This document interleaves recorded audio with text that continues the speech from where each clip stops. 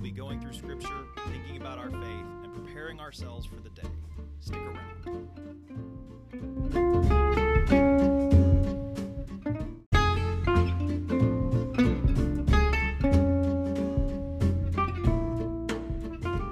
Thanks, everybody, for listening to this edition of Stress to the Nines. You can follow us online on Facebook and watch us each day there, or you can follow us on the One Pres Pod, the First Presbyterian podcast, where you will find archived versions of Stress to the Nines, sermons, Sunday school classes, and other content from First Presbyterian Church. Thanks so much for joining us today. Until next time, peace.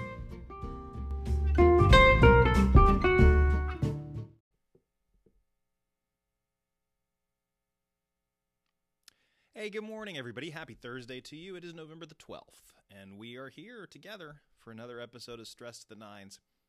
I hope everybody's doing well this morning. Hope everybody's hanging in there. Certainly things are getting difficult in our land with COVID exploding in seemingly every community. So these are tough times. So let's continue to focus on our faith and focus on loving one another and loving God. This is particularly appropriate as we read this next question. Remember, chapter 12 is mostly an interrogation of Jesus by the religious leaders and the authorities in Jerusalem. So we just get this wave of questions that washes over him. So we're on to the next one now, and this is going to be verses 28 through 34 of chapter 12. This is a pretty familiar one, which is good because tomorrow's is completely unfamiliar, and almost none of us ever talk about it. But this one should sound familiar. So let's see what they ask of Jesus and what he says. Again, we are in chapter 12 of the Gospel of Mark. We're starting with verse 28. One of the scribes came near and heard them disputing with one another, and seeing that he answered them well, he asked Jesus, "Which commandment is the first of all?" Jesus answered, "The first is, Hear, O Israel, the Lord our God, the Lord is one. You shall love the Lord your God with all your heart, and with all your soul, and with all your mind, and with all your strength. The second is this, you shall love your neighbor as yourself. There is no other commandment greater than these." Then the scribe said to him, "You are right, teacher. You have truly said that he is one, and beside him there is no other. And to love him with all the heart, and with all the understanding, and with all the strength, and to love one's neighbor as oneself, that is much more important than all whole burnt offerings and sacrifices." When Jesus saw that he answered wisely, he said to him, "You are not far from the kingdom of God." After that, no one dared to ask him any question. This is the word of the Lord. Thanks be to God. So remember, we're in conflict with the temple cult in Jerusalem. The temple mandated burnt offerings and sacrifices by every Jewish believer. That was the root of the issue in the temple court, where you had people selling animals. Those animals were being sold for the purpose of burnt offerings. So you would sacrifice an animal to God in order to appease God. What Jesus is arguing is that this is not what God is interested in. God is interested in the ways in which we manifest love. So the first thing he does is he quotes Scripture. This is Deuteronomy 6:4. It's known as the Shema.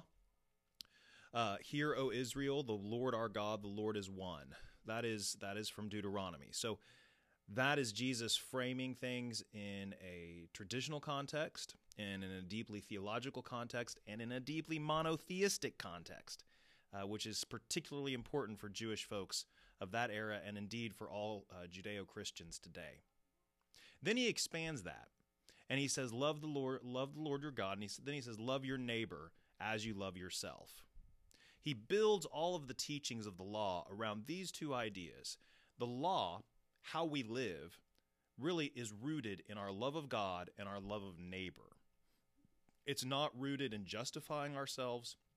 It's not rooted in, some sort of legalistic construct where we're trying to appease God by our behavior. What it's rooted in is spreading this idea of love. And so then at the end of the passage, Jesus tells the scribe, "You are not far from the kingdom of God." So Jesus is in essence saying what marks the kingdom of God in our lives and in the world is this framework of love. That our lives are built around loving God and loving neighbor. Surely, as we look around our world today, the utility of these commandments is obvious. There is an abundant failure of loving God and loving neighbor in our culture and in our society. What we elevate above all else is loving self. Are we feeling well? Are we doing well? Are we thriving? Are we succeeding? Is our household doing well? Does it look good to those on the outside? These are questions that we ask ourselves all the time, and questions which, in fact, Jesus has no interest in and which call us away from the things that he talks to us about. So it's important for us to hear very clearly what Jesus is saying here and to be convicted by it. What are we supposed to do?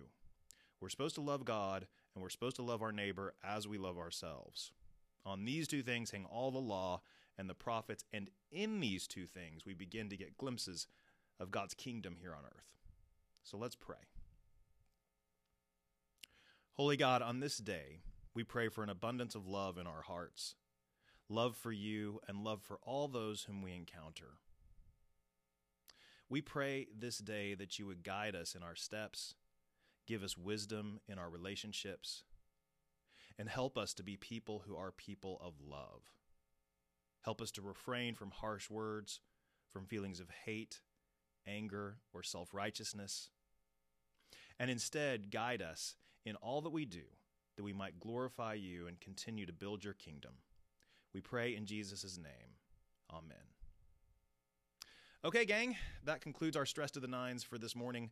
I'll be back tomorrow with, as I promised, a commandment which we spend very little time talking about.